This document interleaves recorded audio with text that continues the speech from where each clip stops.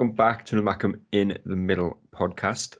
This is going to be an episode that we did last year and it went fairly well. We are going to be looking ahead to the new season, looking at transfers, looking at the latest contract news. Obviously, there hasn't been too much on that front, but we'll still be looking at that and just kind of talking about where we think Sunderland could be next season and how they're going to line up, essentially. Obviously, it is that time of the year where players are going to get linked from every club in the world to Sunderland. The likes of Cameron Archer has been linked recently, a few others, and obviously waiting on contract talks with the likes of Gooch, Bailey Wright, who's just won the playoffs with Australia. I'm not entirely sure what it was qualifying for. I don't know if any of you know what it was for. World Cup, wasn't it? Was it World Cup? Yeah, World Cup. Was it? Fair enough. Bailey Wright in the World Cup. 2 playoff wins in the space of a couple of months. Not bad. But like I said, we'll be looking ahead and just looking at kind of Sunderland's starting 11, where we think it could go. Obviously, this is just kind of looking at players that we would like to sign and who we would like to see in them positions. But first and foremost, John, it is, like I said, it is that time of year where everyone's going to get linked. There's going to be players linked with moves away. There already has been, the likes of Ross Stewart linked with Rangers. It's another very important summer and Sunderland have to get it right. Yeah, it's a big important summer. I think we have touched on it before. We always seem to go into the summers and they always seem to be massive for us, as opposed to just adding sort of 2 or 3 players to an already sort of amazing plan. A lot, like you said, a lot of things are up in the air. Obviously, Bailey Wright, Patrick Roberts and Gooch. Ideally, I think we're all pretty much in agreement. I would have thought that we would probably like all 3 to stay. But even then, we still need, I'd probably go on the maybe 6 to 7 sort of new players coming in. The links of Stewart leaving doesn't fill me with any real confidence, because I think if they do sort of dangle a bit of money in front of us, I think we're the sort of club to go, yeah, we could take that. Because I don't think you can't really put a price on a striker who's banging in goals, who, to be fair to him, has an amazing, injury record. He doesn't, he's played every single game and he's been available for the last 4 Scotland games as well. So I think, we've got to remain quite resilient in that fact. The only other thing is maybe we're in a really good position and we're sort of on the up. That's maybe a selling point to say, look, come on, stay. We can, because we know if we get the things right, and it's a big if, but if we get the things right, we know, we're heading in the right direction up to the Premier League. But yeah, like we say again, it's always a big, I don't want to say rebuild, but it's almost like a rebuild, isn't it? Yeah. And obviously we're going to mention it at some point, Dylan, but we might as well talk about it now. Obviously, Ross Stewart linked with Rangers. He is probably a player that I think every single Sunderland fan wants to see stay at the club. Obviously, I think, I'm not entirely sure how many goals he got. He got over about 25, 26 goals last season, I think it was. And obviously offered a lot more to the team than just his goals. And obviously it was his goal that produced one of the best moments in recent years at Wembley. But, you've seen the likes of Ivan Toney, who was in a similar situation. Obviously had a great season in League One with Peterborough, and I think it was a £10 million move to the Championship. How much is Ross Stewart worth at the moment? And what would you, if Sunderland did sell him to someone like Rangers, what would the price tag have to be for you to be like kind of fair enough? Oh, so that's a good question, because obviously on the one hand, he's been absolutely excellent for us. I mean, obviously he's got promoted, and it's quite clear that he's Championship quality at the very least. He's a brilliant striker. But then also, it was only a year and a half ago that we paid 250,000 for him. So if we end up selling him, whatever they sell him for, it's going to be a massive profit. But I mean, if we were to sell him, I would want it to be to a club like Rangers. I don't want to be selling him to anyone else in our league, because I feel like that would just be pointless. We'd probably end up scoring about 7 goals in one half against us in typical Sunderland fashion. I'd say, to be realistic, I'd say upwards of 5 million, but simply because of what he's worth to us, I'd be asking for around the 10 million mark. And if no club's willing to meet it, then that's just tough luck for them, isn't it? They're not getting him. Yeah. And obviously, Adam, the summer, a lot of people only really focus on who Sunderland should be bringing in, but it is important to keep as many of the players that we have now at the club. Yeah, it is. I mean, I didn't realise how heavily linked Rangers were to him, but I'm just reading here that's Scott Wilson said that Rangers make SFC striker Ross Stewart their number one option to replace Morelos. Now, I've never seen a striker for Sunderland in the last, say, 15, 20 years that has been so much of a focal point. I think if you go through our previous strikers, Defoe, he's a finisher. Josh Madger, again, finisher. Charlie Wyke just heads it in. Like, Ross Stewart can do absolutely everything, and he looks different class. Like, he looks very clever. And I think the moment I realised it was when we played Wigan away this season, obviously won 3-0. And just while he was waiting for like balls to come in the box, like just his understanding of distances between himself and defenders, himself and fellow players, it's second to none. And I think I get what he's saying about League One and stuff. Like, he's only done it in League One. We only paid a couple of 100,000 for him not long ago, but those attributes and traits that he has, you can't buy for less than 7-8 million in today's market. Yeah.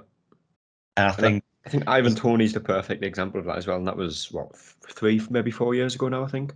Yeah, exactly. And I think the thing with Ross Stewart is, as a target man kind of thing, the ceiling's not as high as Ivan Toney. Ivan Toney's someone who can like running behind and all. And to be fair, Ross Stewart can. I just think Ivan Toney was always going to be worth about £10 million.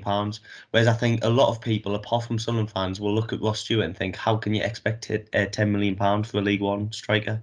But like I say, to us, as Dylan touched on there, to us, he's worth that. And if we were to sell him for 10 million, we'd probably have to spend 8 million to get someone that's nowhere near as good as him. Yeah. I think that is fair enough, to be honest. And the other players, obviously, that might leave, might not leave, John, like we've already kind of mentioned, Bailey Wright, Lyndon Gooch, and Patrick Roberts.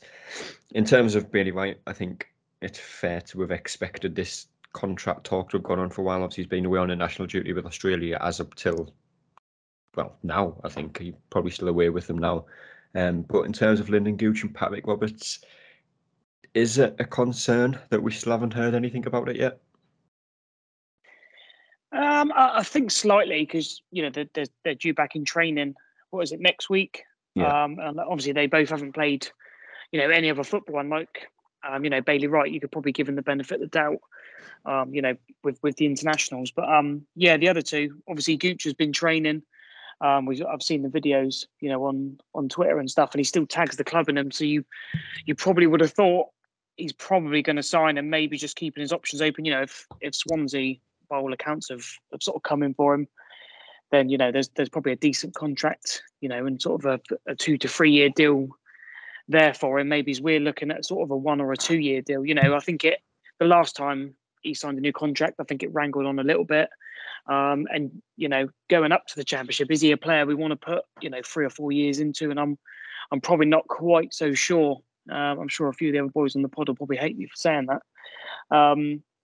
But it's we could probably do better. But I think the way the squad is, I think he is a player that we do need to sign for sort of continuity. But I wouldn't be handing out a 4 year deal. So you would have thought that. I still think he probably will sign, but I think it's just taking some time. And obviously with Patrick Roberts, I think again he's probably keeping his options open. A few teams would have seen his form towards the end of the season. I don't think he's been scintillating since he came in. It's taken a while for him to get up to speed, but we know if Neil can get him playing how he's been playing, he's probably one of the best players in the squad. So again, I think the ball's sort of in both of them. Both of their court, ours and his. He's probably got a lot of options, I would have thought, and obviously we want him, and he wouldn't cost anything. Whereas if we were buying him, you're probably looking at 5-6 million. Maybe even the same sort of price that Jack Clark would command.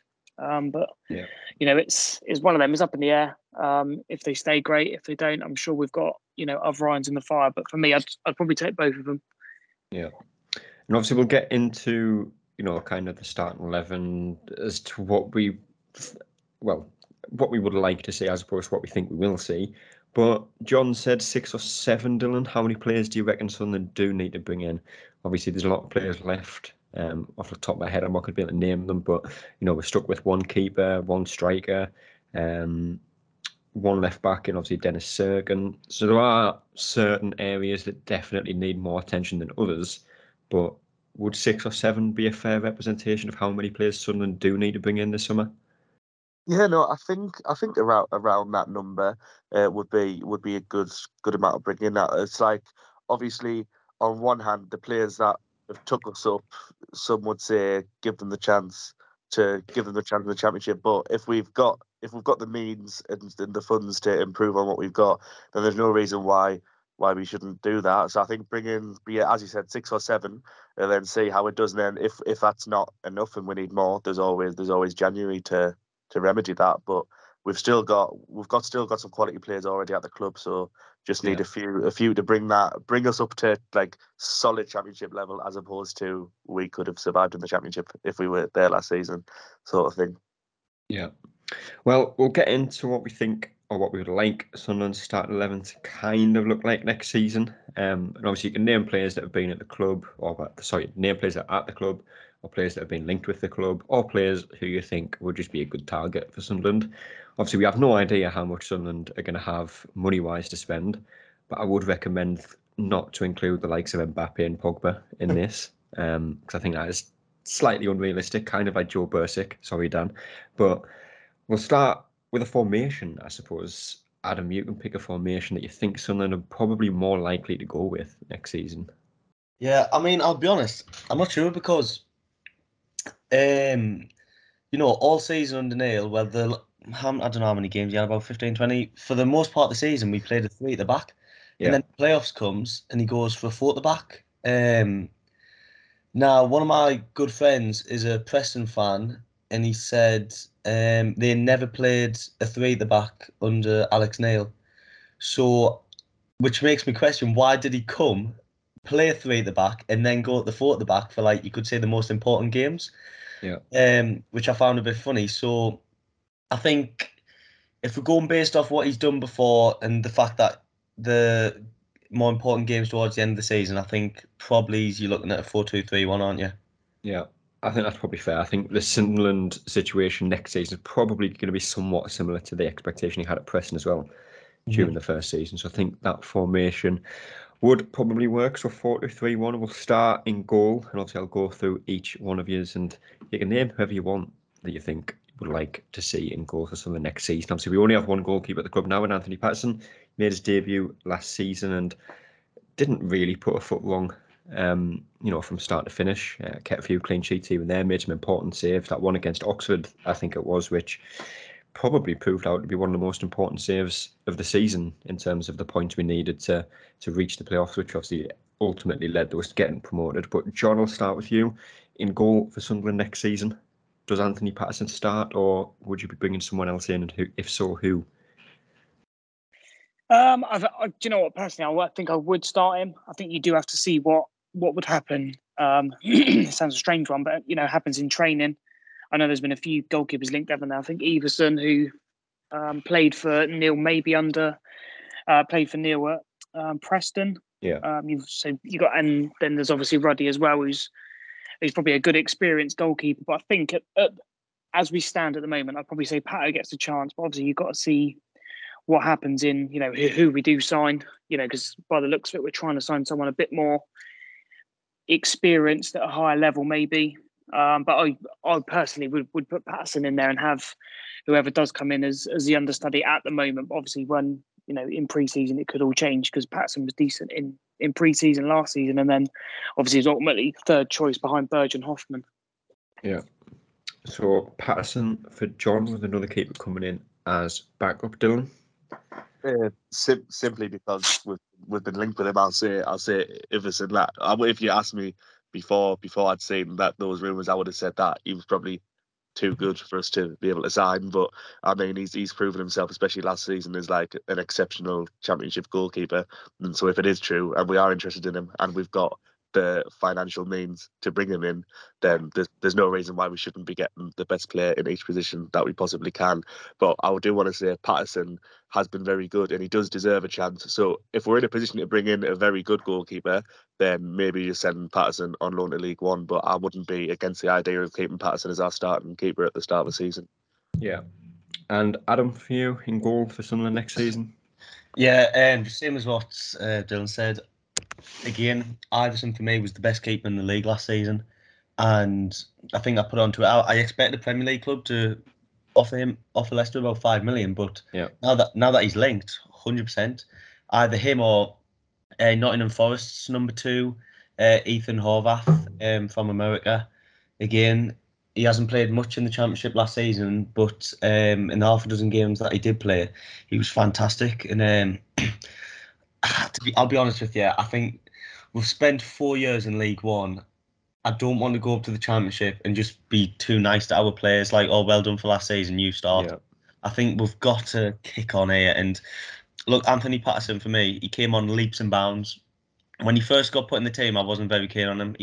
But the confidence that I have in him grew and grew. And, you know, he made that brilliant save at Wembley against Vokes. Yeah.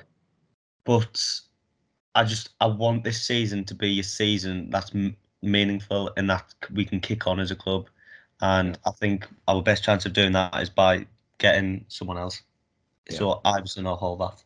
Yeah, that's fair enough. Honestly, that will be a position that Sunderland will sign someone in, who it is, I don't know. But obviously Patterson, like I said, is the only goalkeeper of the club, so that is definitely a signing that will be made. On the right back, Adam, I'll start with you for right back. Obviously, we've got Hume, who hasn't really played under Alex Neil. I think he played in the game against Rotherham, I think it was. And off the top of my head, that's the only game I remember him starting for Neil. Obviously, Niall Huggins, who got an injury and missed, a large part of last season. We've got Winchester on 9 who can play there, but probably not the primary position for them. Who would be starting at right back for Sunderland next season, do you think? See, so 2 names that I've shortlisted would be Marlon Fossey at Fulham and Callum Britton at Barnsley. But again, them 2 names are probably more lads that you'd play if you were playing a 3 at the back. Yeah. I think it's far more difficult to sign. Well, no, that's more difficult. I think just a good right back stands out less than a good right wing back. Mm-hmm. I'll be honest with you. And I don't know what you lads are like with him because he is Marmite, but I wouldn't be against Luke O'Nien starting right back next season. Yeah. I just think he's that solid as a right back. He doesn't make mistakes. And I think if you can have a team of defenders that don't make mistakes, then you'll be okay. Yeah, that's fair enough. Dylan? I think, but it depends for me as to how Niall Huggins looks now that he's coming back from his injury, because obviously I know it was under a different manager, but when we brought him in, he was given the number 2 shirt. It was thought that he was going to be like our right back going forward before he got that bad injury. And I mean, even when we signed him initially, I was quite surprised because I thought a Championship team would have picked him up then to have sort of as an option. So I mean, if he hasn't sort of been hindered too badly by his injury and he's able to play the same way he could before, I wouldn't be against giving Niall Huggins a go. Obviously, we brought Hume in, but I feel like he hasn't played enough in the league below for us to just all of a sudden give him loads of starts in the Championship. So I wouldn't surprise us to see him loaned out. So I would say stick with Huggins simply because in my mind there's no name screaming out to me to bring in to sign for a right back. So I'll say Huggins. Yeah, I think one name that I would potentially throw in there would be Nyambe from Blackburn. I think he is on a free transfer. I think he is about to leave Blackburn. I forgot all about Huggins, to be fair. He did look really, really good away at Wigan in the Cup, didn't he? Mm-hmm. Again, you could argue he, again, is more of a wing back, I suppose. But again, we'll wait and see as to how that starts. But John, right back next season for Sunderland? Yeah, I think the boys have made good points there. Obviously, we don't know what Huggins is going to be like. Are you going to trust Hume and Huggins? Because I don't think at the moment he does trust Hume. And like we say, we don't know what state Huggins is going to be in, even though he looked fairly decent. I think we do actually play with, obviously Sirkin and whoever's on the other side, be it Winchester or whoever, is normally there to get forward, and we sort of have a Corey Evans type to drop in. So I wouldn't be adverse to having Huggins in there and sort of playing that that role.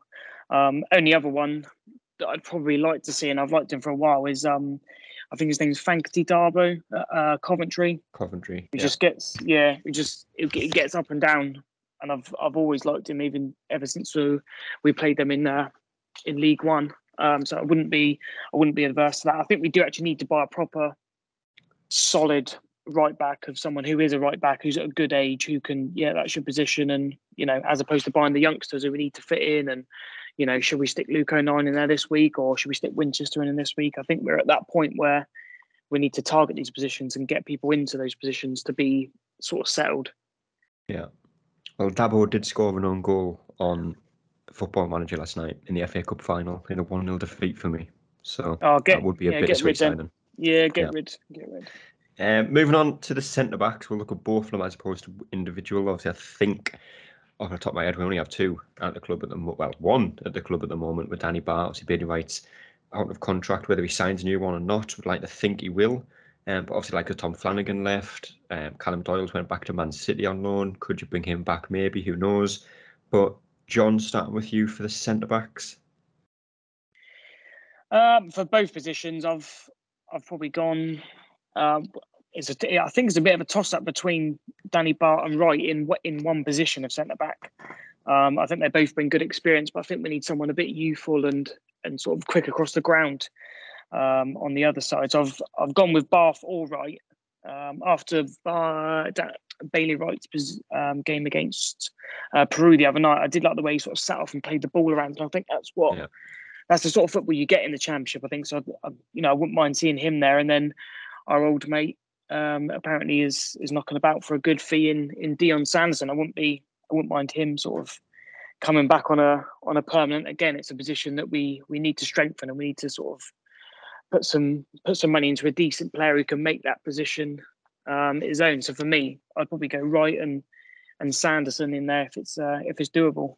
Yeah, I think Sanderson's a good shout as well, because obviously, I mean, you don't necessarily want players to kind of play in the unnatural position, but Sanderson can cover pretty much over the back four, I think, as well. So if he was brought in, obviously, would be naturally to play at centre-back, but could cover other positions as well. Dylan at centre-back next season for Sunderland.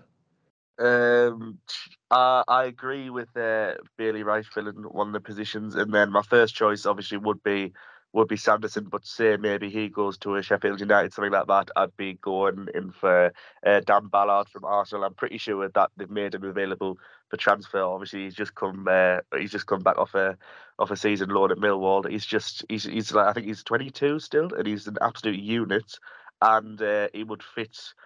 He would fit the thing of at one point or another we've had the entire Northern Ireland squad playing for Sunderland, so we might as well bring another one in. Yeah, he was a Blackpool as well, wasn't he? At loan. He was the season before, wasn't he?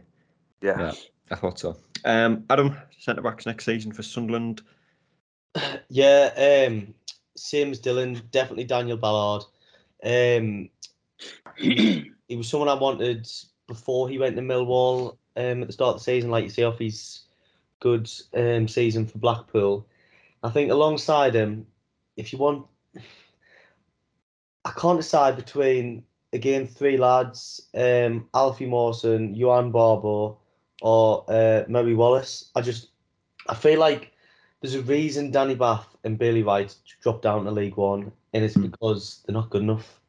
And like I say, I'd rather just go and get players now than 6 months down the line in January find out that they're not good enough, if you get what I mean. Yeah. So I'm with Dylan. I'd start Daniel Ballard on the right-hand side, and I'd probably lean towards Johan Barbie on the left. Yeah, fair enough. Left back, Adam, go back to you again. A position that Sunderland will almost definitely sign someone in, with Dennis Serkin, the only current left back at the club. I think obviously Huggins can play there, but I think he is more of a right back. I could be wrong on that, but I think he is. So I suppose it's whether you think Serkin starts next season and we bring someone in as cover, or whether Serkin is used as cover. Yeah, I'll be honest, I don't rate Serkin at all. I think he's been our worst player this season. Yeah, I remember you saying that. Who would you bring in? I'll come back to Adam. Dylan? I don't get this. I don't get this Dennis Cirkin hate. Like I'm with you on that one. I think, but I think don't get me wrong. He's got a lot. He's got a lot he can improve on. But I mean, he's shown he's definitely a promising left back, and the only way for players to improve is to play games. I think also, I don't want to make excuses, but I'm pretty sure he's had quite a lot of personal stuff going on in the past year, so maybe that was interfering with his sort of play throughout the season. But I think if he could come back after a full pre-season with the team, and I think again one thing that people forget is that is his first season of football. Yeah, exactly. And then before, as he signed for us, people were quick to mention that he was back pocket and Ansu Fati in youth games and things like that. So clearly, I think Mourinho was a big fan of him as well when he was at Tottenham. Exactly. So it's not just anyone can sort of get this sort of praise from these sort of people. So I wouldn't be against starting Dennis Cirkin. But again, if we, as I said earlier, if we've got the financial capability to bring in a very good left back and also the other positions that we need to do, then fair enough, bring someone in. But I saw that someone mentioned Matthew Sorinola, who's at obviously Union, whatever they're called in the Belgian league. And I remember he was at MK Dons the season before. Yeah, I remember his name. I was trying to think where he was at. That rings a bell. Yeah. I remember I'm pretty sure when he played against us, I'm sure it's him I'm thinking of. He looked quite lively. He's quite quick, but I do think that he's less of a he's more of a wing back. I think he's better going forward. So it wouldn't. I wouldn't be against sort of having Cirkin starting, and then if later in the game when we need to get players forward, bring in someone like Sorinola, just stick him off the bench and have him overlapping. So maybe someone like that. Yeah, it is Union Saint Gilloy. Don't know how to pronounce it. I could see it in my head, but I didn't want to try and pronounce it. I just knew it was Union something. Union SG. We'll go with. That's what we'll call. John at left back next season for Sunderland. Yeah, I think I'm sticking with Cirkin. Again, I don't subscribe to the worst player we've had last season. I thought he was, like we said, he's had his ups and downs. It's his first year of football. You've got to take a lot of things into consideration in that respect. He's moved to a different area. He's not in his London bubble, which can, judging by his Instagram, he loves the little gangster lifestyle by the looks of it. And that is, I think there's a few issues with his dad passing and that sort of thing. So you've got to give him that. But on the pitch, to me, I think he's been solid enough. He's going to have his dip in form. But I think he's one of those players that we need to let grow with us. I think for a left back, I think he's excellent in the air as well, and that's a massive bonus for us. And in terms of signings, I think we just sort of need, I don't know, I want to say an understudy. Maybe they're still looking at picking up the lad from Northampton Town. It wouldn't surprise me if we go down that route if we're happy to keep Cirkin at left back. And just sort of get an understudy who just sort of can fluctuate in and out of the squad. Yeah. Fair enough. Adam, are you back with us at left back? Yes, I am. Yeah, cut out there. I'd go and get Reece Norrington-Davies from Sheffield United. He's not even their first choice, and yet he's a Wales international. He was fantastic when he was at Rochdale. Really stood out. Had a decent loan spell at Luton. Decent loan spell at Stoke, and again, every time he's played for Sheffield United, his data has been one of the best in the league. And I think if we were to go and pay about 3 or 4 million, we could probably get him. Yeah, that's fair enough. I'm going to get you to explain your Dennis Cirkin agenda. I just think this season, when he started, he just looked really late, not lazy, just tired, couldn't get forward, couldn't get back, wasn't the best at defending. His cutback balls weren't the best, and they're the main things for a left back. He moved into the centre half position alongside a 3, and he looked okay. He did look okay there, and then when we went back to the 4, I think in that first leg in the Sheffield Wednesday first leg, he was absolutely abysmal, and in the second leg he was shocking. And I think even his Wembley performance wasn't the best. And I just think, again, it goes with what I'm saying. We don't have to give players the opportunity and kind of carry them. Where it comes to a point when 6 months down the line, we're like, right, we need to get rid of these because they're not good enough. Yeah, fair enough. Fair enough. Moving on to midfield then, and Adam, I'll go back to you again. I think we have a fair share of kind of central midfielders. I wouldn't include Embleton in that because I think he's definitely more of a kind of front 3/4 player. But looking who we've got in midfield, you've got the likes of Corey Evans, Jay Matete, Dan Neil, Luko Nyan, who you said at right back, but he obviously can play midfield. Carl Winchester as well. So whether Sunderland do bring in a midfielder or not is yet to be seen. But I suppose there will be a lot of people thinking we need at least one to come in to a starting position. But again, looking at the two as a pairing, who would you like to see for Sunderland next season? Yeah, I am right in thinking Josh Lawrence a free agent now, is he? Unless something's changed in the last few days, I believe so, yeah. Right, so I definitely have him. Another player that I've picked out in the recruitment plan was two players that were together with Doncaster, Ben Sheaf and Ben Whiteman. You're probably talking that both probably cost you about 6 to 7 million. So it depends what our budget is. But I think if we can get one of them alongside Josh Lawrence, and then this is then when we're then able to bring in Conor Hurahan. He's a free as well, isn't he? Yeah.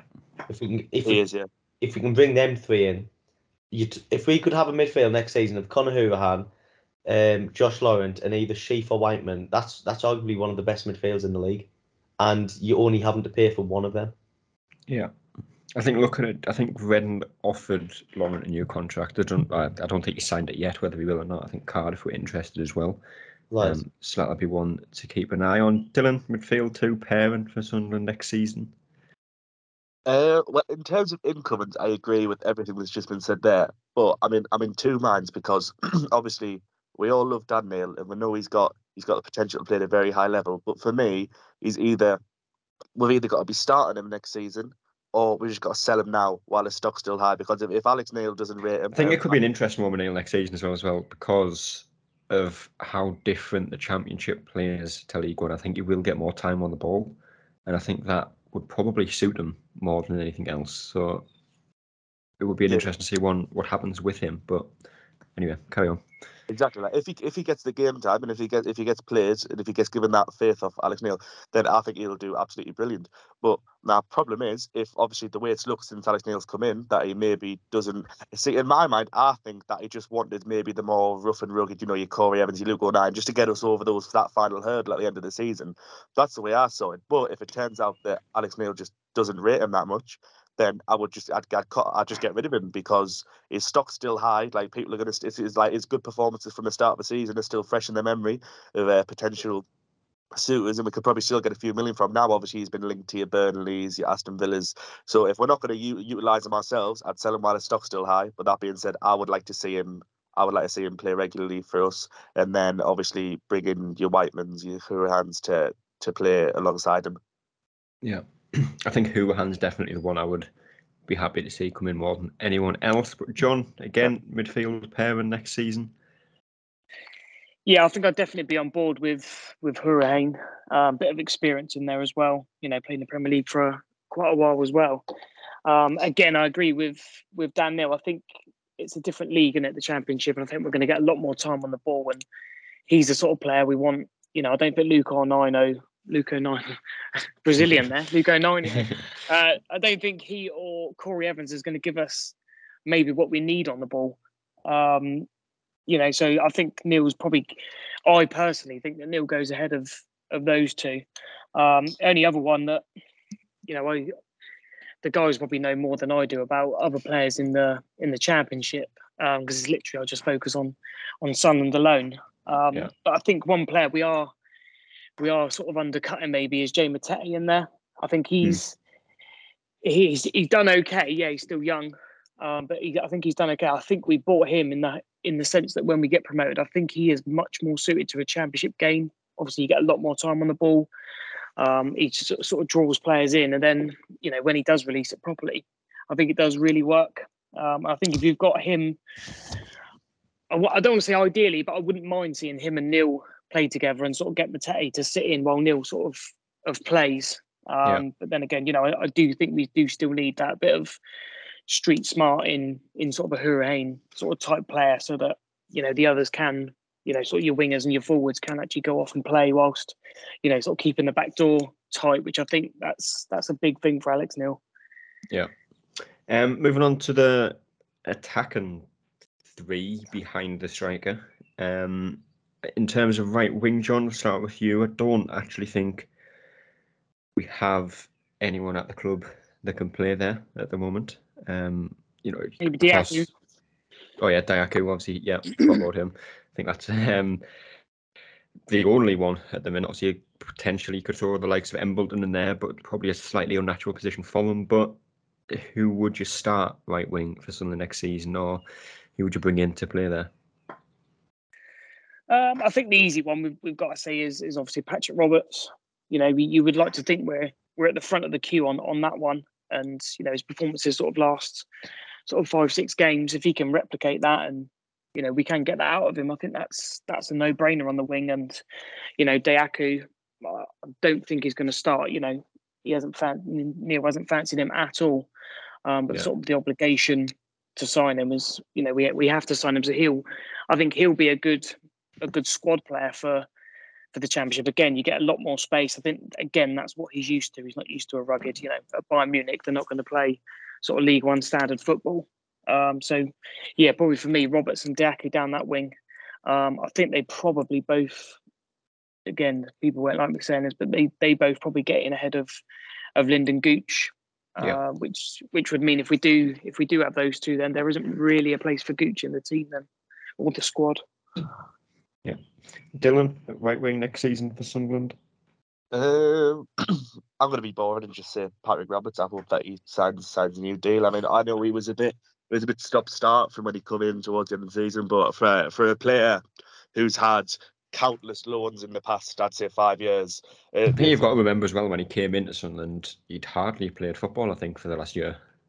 Yeah, exactly. He was where was it? Was it Troyes in France, which is obviously like Man City's like sister club or something like that. So he was just sent there for the crack by the looks of it, and then he's come in, and I think we've said before in here, he's just one of those players who just needs to stay somewhere for a good period of time and have managers who puts his arm around him, gets the best out of him, and I think Alex Neil's starting to do that with him. And I mean, obviously he's been in the Championship before with Middlesbrough, which was obviously less successful than his Derby spell, but according to the Derby fans, he was the absolute bollocks when he was there.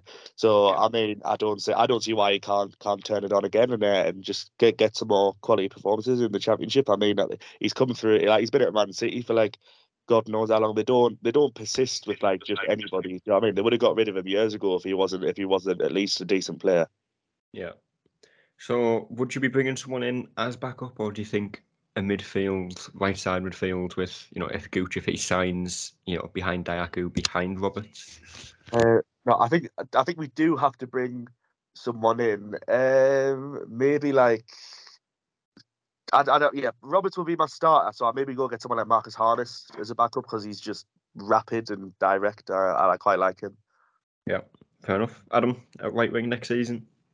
Yeah, again, probably he's unpopular amongst you lads, but I wouldn't have even offered. I wouldn't be bothered about Patrick Roberts going at all. Again, I think he was one of our worst performers towards the end of the season.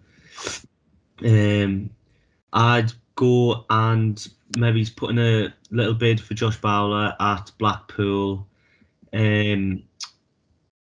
Ricky Dembele at Bournemouth, but again, he probably wants to go and play in the Premier League, so he probably won't leave.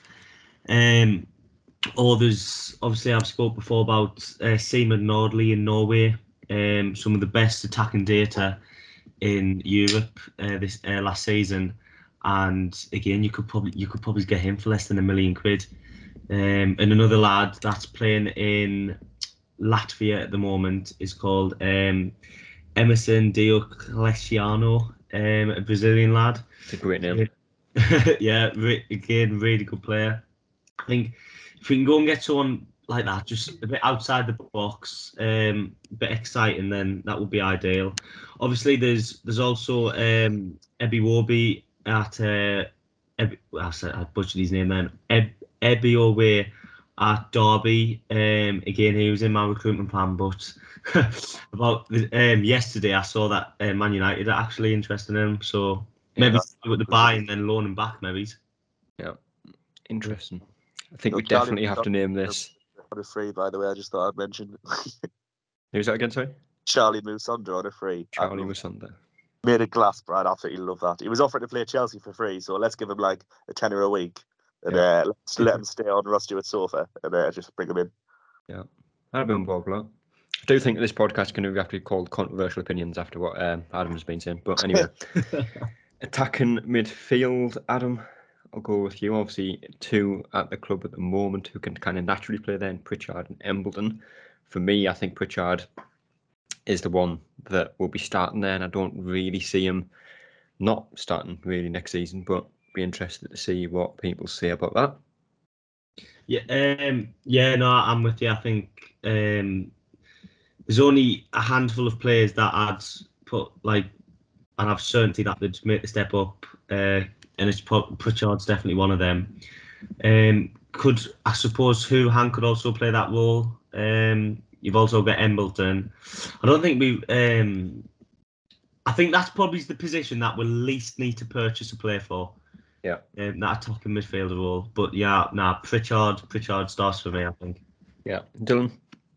I agree on Pritchard starting, and then in terms of bringing in someone who could maybe rotate, I don't know how gettable he would be, but I quite like the look of Ruben Colwill from Cardiff. Like, I'm pretty sure he was their joint top scorer last season, obviously because Kiefer Moore left halfway through. He finished like joint top scorer, but like barely starting games. It's like he says here he was like in the starting 11 like 33% of the time, so he's only going to start 1 in 3 games. Yeah. So I mean, he's quite different to Pritchard in terms of like obviously Pritchard's like diminutive, he's quite like agile, and then Colwill's like 6'2", something like that. So I think just to have a different option, a bit of a more physical option who we can bring on against the bigger lads, I think would be good. So if he's available, which I doubt, to be fair, I doubt they'd be willing to sell him. But if we can give them the money to get him out, I would love to see Ruben Colwill. Yeah, I think one name that I'll throw in there that I don't actually think anyone's really mentioned before, and I think probably is it unrealistic? I don't know, but Louis Sibley from Derby could be an interesting one to see what happens with. Obviously, Derby back in League One now. I think he's still only a young player. I'm not entirely sure how old he is, early 20s, I think. But I'd be surprised if he stays in League One next season.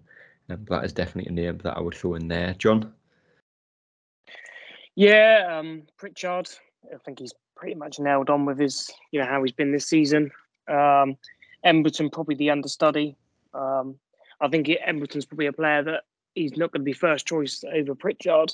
But if we're going to the 5 sub rule, then he's sort of a good player to be able to, to bring on. Only other one maybe you could think about is, who I was thinking of is maybe Tom Lawrence from Derby. I'm sure you could exploit that situation. Again, he's done fairly well in a really poor and struggling team. But like the guys have said, I think we're pretty well stocked in there. We can't really move Pritchard and Embleton out of that at the moment, I don't think. Yeah, that's fair enough. Left wing again, John, we'll go back to you. Aidan McGeady is moving on. I think he looks like he's going to be going to Hibs, which I think Lee Johnson's there now, isn't he? So he'll be joining back up with him. Obviously, Jack Clark at the moment looks to be going back to Tottenham after his loan spell. So in terms of wingers, again, kind of short on that side. So who would you be bringing in, John? And, how many, I suppose, as well? Well, I think we do need to. We need to keep that width out there. I wouldn't mind signing Jack Clark again. Again, if it's possible. I'm sure Tottenham are some of the worst people to deal with transfer wise. Absolutely. So it's maybe one they're looking at, but maybe not so.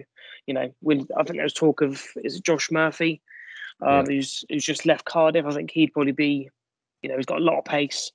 So he could be, if we can get him on free. Brings a new chant as well if we signed him, wouldn't it? Yeah. Get rid of the Lee Howie chant. Yeah, exactly. But yeah, I'd probably take Murphy on a free. That frees up some money to maybe spend elsewhere. But I think you've got to be looking at 2, and I wouldn't I wouldn't mind both. To be fair, Murphy and Clark, and you can play them on either wings as well. They're very interchangeable. So are Roberts and Dayaka if you've got them on the other sides. I'm sure the club will pull something out of the bag. Who, they've got a way of knowing all the academy teams and pulling out your Callum Doyles and Sirkins, and I think there'll be a few of that, especially for me, where they've signed and I've never even heard of them before. I think we've got to expect sort of 2 or 3 of those signings to come in. Yeah, left wing for you, Dylan.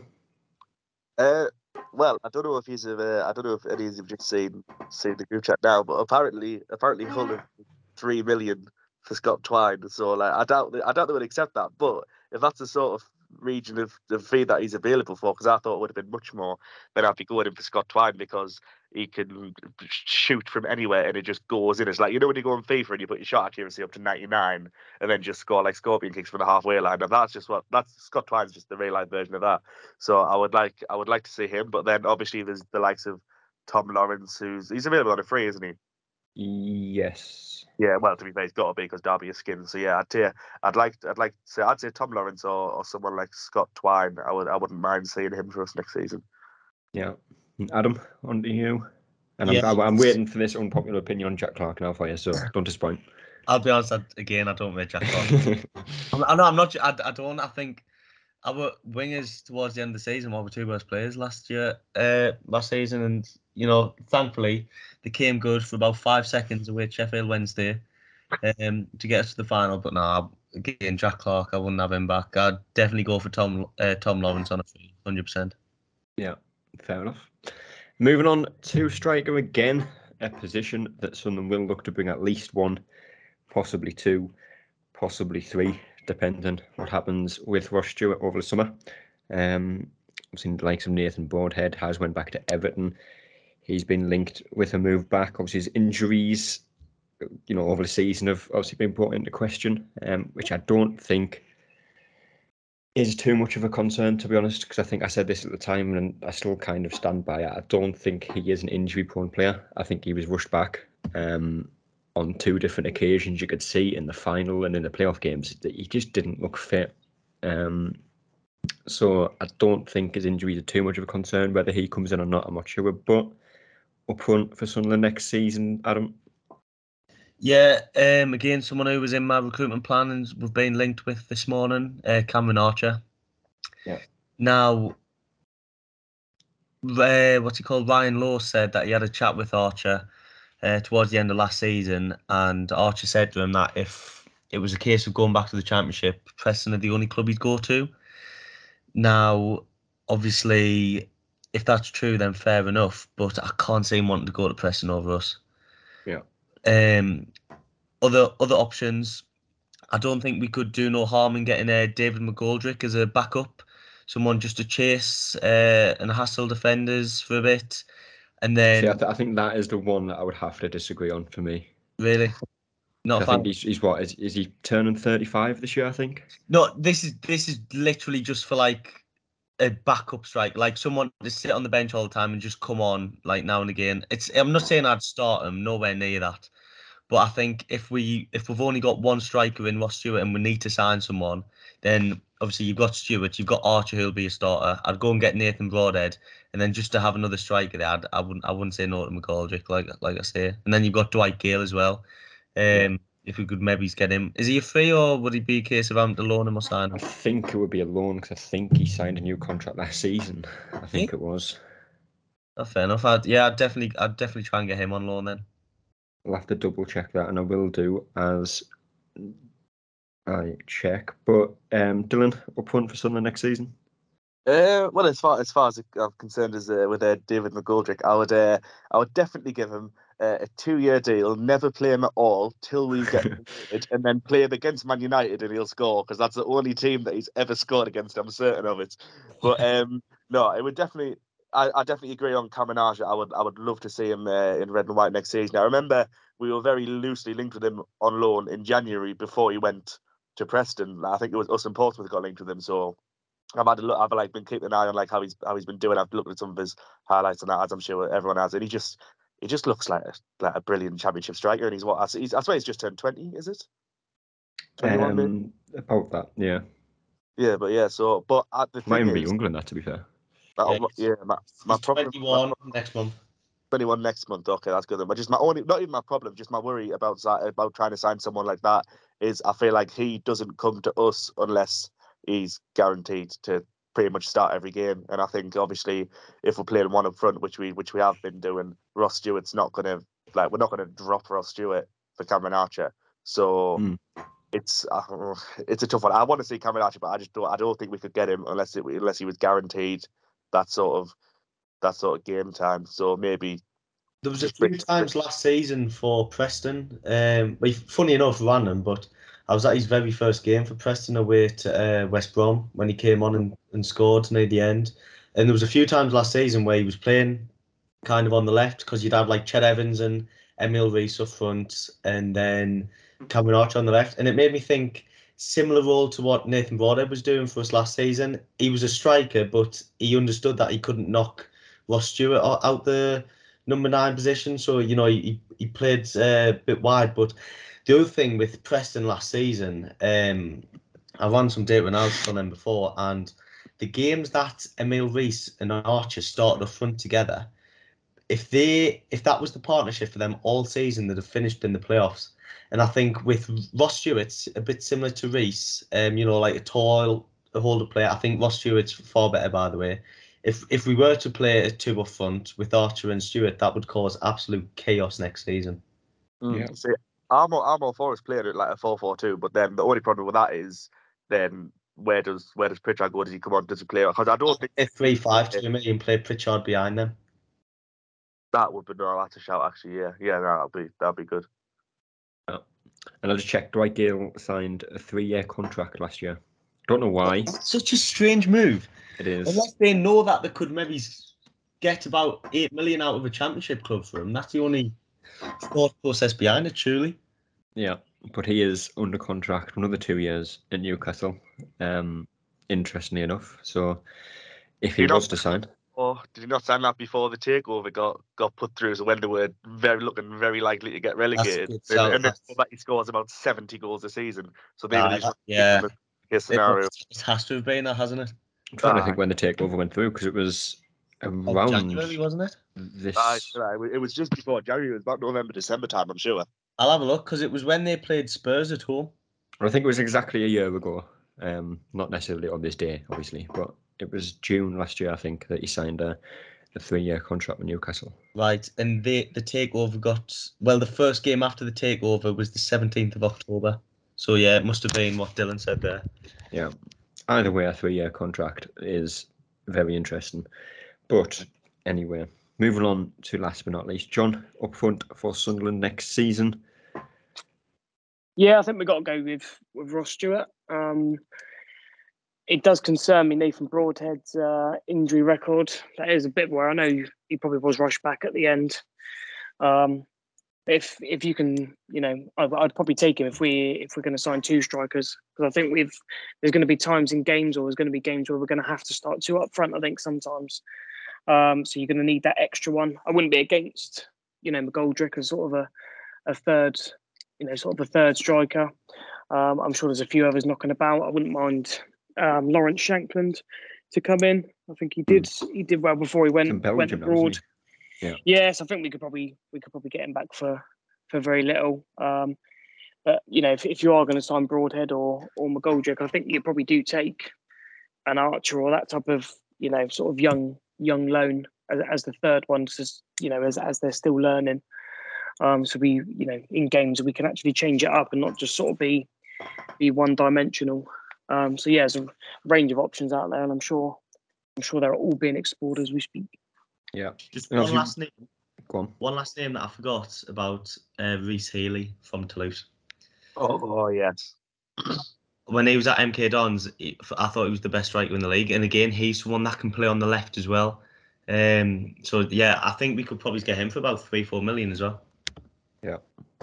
Obviously, it all depends how much Sunderland have to spend. Yeah, that's it. In the summer, if anything at all. I think we will have a decent budget to kind of, like Adam said right at the start, just to kick on and hopefully challenge for something next season. Another name that I'll just throw in there to see what people think. He hasn't been linked. I wouldn't be surprised if he does get linked just because of pure lazy journalism.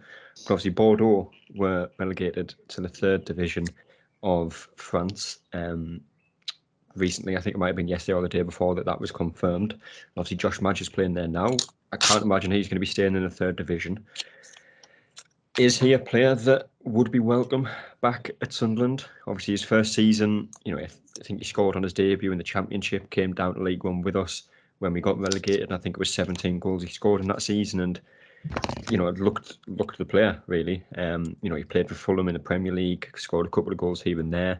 I'm not entirely sure how he got on at Stoke because I didn't really pay too much attention that season in the Championship. But if he was linked, if he was an option, would he be a player that you'd consider bringing in as a starter, or maybe a backup to Stewart? For me personally, not a chance. Go on, you boys go. Oh, nah, he's turned his back on us once. I wouldn't give him that opportunity to come back here. Not a chance. Yeah, I completely agree. If your missus cheated on you, you wouldn't fucking let her back in because she said she loved you again. You know what I mean? I think depends who it was with her. I don't wish ill on him, even though I've said before that I hope he has a shit career. But I take that back. I think he should now. I think he should go to the Netherlands. I think you do well in the Eredivisie, somewhere like that. Do what like the likes of Donny and Marlon do. Just go and rebuild their careers in a foreign league, and then could maybe come back to England in a few years' time. But I wouldn't have him back here simply because of the way that he left. Yeah, fair enough, John. Would you be against him coming back? Yeah, 100%. Like the boys have said, I know he was young. I'm sure he was naive and he's learned his lesson. But yeah, not for me. You only get one chance. I'm sure if he'd have stayed, I think it'd have been different for him and us. But yeah, you burnt your bridge. So to be honest, I think if he'd stayed, would have been doing this podcast 3 years earlier. Yeah, exactly. I'm sure he regrets it as well. So even though he lives in a nice part of the world, or where his contract is in Bordeaux, I'm sure it's a lovely place to live and it's good money and all that lot. But I'm sure we'd rather have the better career. And he looked okay at Fulham. So think of what he'd done if he'd have finished with us. We could have even sold him at the end of that or whatever. But it was shit from us, shit from him. But yeah, we don't want him back. Thanks. Yeah, you're trying to say Pennywell and Hendon don't have the same appeal as Bordeaux? That's exactly what I'm saying. Fair enough. I don't think I'll disagree with that. But last but not least, obviously them names that we've mentioned, they might sign, they might not sign, they might never get linked. Some of them already have. So it's a case of a waiting game, I suppose, to see who Sunderland bring in, who stays at the club, and again, just kind of what happens with the club over the next few weeks, next few months. The takeover's still kind of up in the air. I say takeover in inverted commas because it's kind of more of a, buying the shares out of Donald and Methven. So there's a lot to happen. And obviously we don't know how the squad will line up. But let's say we brought in some of the players that we've mentioned there. What would be a realistic finish for Sunderland next season? What would be a realistic target for Alex Neil and Sunderland to look for in the Championship? John, I'll start with you. I think personally for me, I think it has to be first and foremost is, the consolidation. I think you've got to see where you are maybe Christmas time. If we're knocking about that sort of 10th, 11th place, can we strengthen in January? We hopefully should have the power to, and kick on. And then it's, can we make a late surge? I think that's the pragmatic approach. And then, ultimately, there's no one really in the league that scares me. As long as we get things right off the pitch, in the background, I don't see any reason why we can't just have a good old crack at, at least the playoffs. I'd say, anything less than that, I think is quite unambitious. Yeah, that's fair enough, Dylan. I completely agree with what John just said there. Like, as far I've said it before, and I know they've since been relegated, but the fact that Barnsley went up and managed to get playoffs, especially with that squad. I know their manager at the time did absolute wonders, but the point I'm making is the fact that a team like that can go up and get playoffs. And obviously we've seen Luton go. It wasn't straight, but Luton have put themselves as a top half Championship team in the past 2 years. There's no reason why we shouldn't be trying to do the same. And I mean, especially obviously, even the teams that have come down, there's a lot of rebuilding having to be done. Obviously, I think Watford- Huddersfield are a good team to look at as well, because obviously they got, I think it was the playoff final they got to, wasn't it? And Yeah, I exactly. think they had the lowest budget in the league last season. When their best player last season was someone they pulled from non-league. That's Sorba Thomas. So I mean, it just shows that you don't even have to spend loads of money and stuff like that. You just need to be smart with your signings, be savvy, and bring in people who can do a job. And why not? Let's just go for it. Let's just get promoted. Tom Flanagan said when he signed that new contract 2 years ago that there's no reason why we can't get back-to-back promotions. So maybe he'll have the last laugh when we do it. Yeah, hopefully so. And last but not least, Adam, a realistic target for Sunderland next season if some of the players mentioned were to come in. Definitely top half. Honestly, I think if obviously it's never going to happen, but I think if all the players that we've said kind of today were to sign, there's no reason why we couldn't be around 8th next season. Dylan said about Barnsley getting the playoffs and said, but they had a brilliant manager. I think people are sometimes forgetting. I think we have got top 5 best manager in the Championship next season. Yeah. Personally, in Alex Neil. I think he's fantastic, and I think that if everything goes to plan, you could see us top half. Yeah, I think that's fair enough. Hopefully so. Hopefully we win the league. Let's do it. Another trip to Wembley wouldn't be bad. But we'll have to wait and see. But anyway, that is all the time for today. I'm sure we'll have another podcast out in the future talking about, potential transfers or links, or hopefully in the next couple of weeks. I can't remember the time frame that we're put on it. We'll have a little bit more to talk about regarding the, again, inverted commas, takeover. Hopefully that comes out and hopefully it goes better than how it sounds at the moment, because it does sound like a bit of a catastrophe at the moment, but we'll see. But anyway, until then, we will see you later. That's all, folks.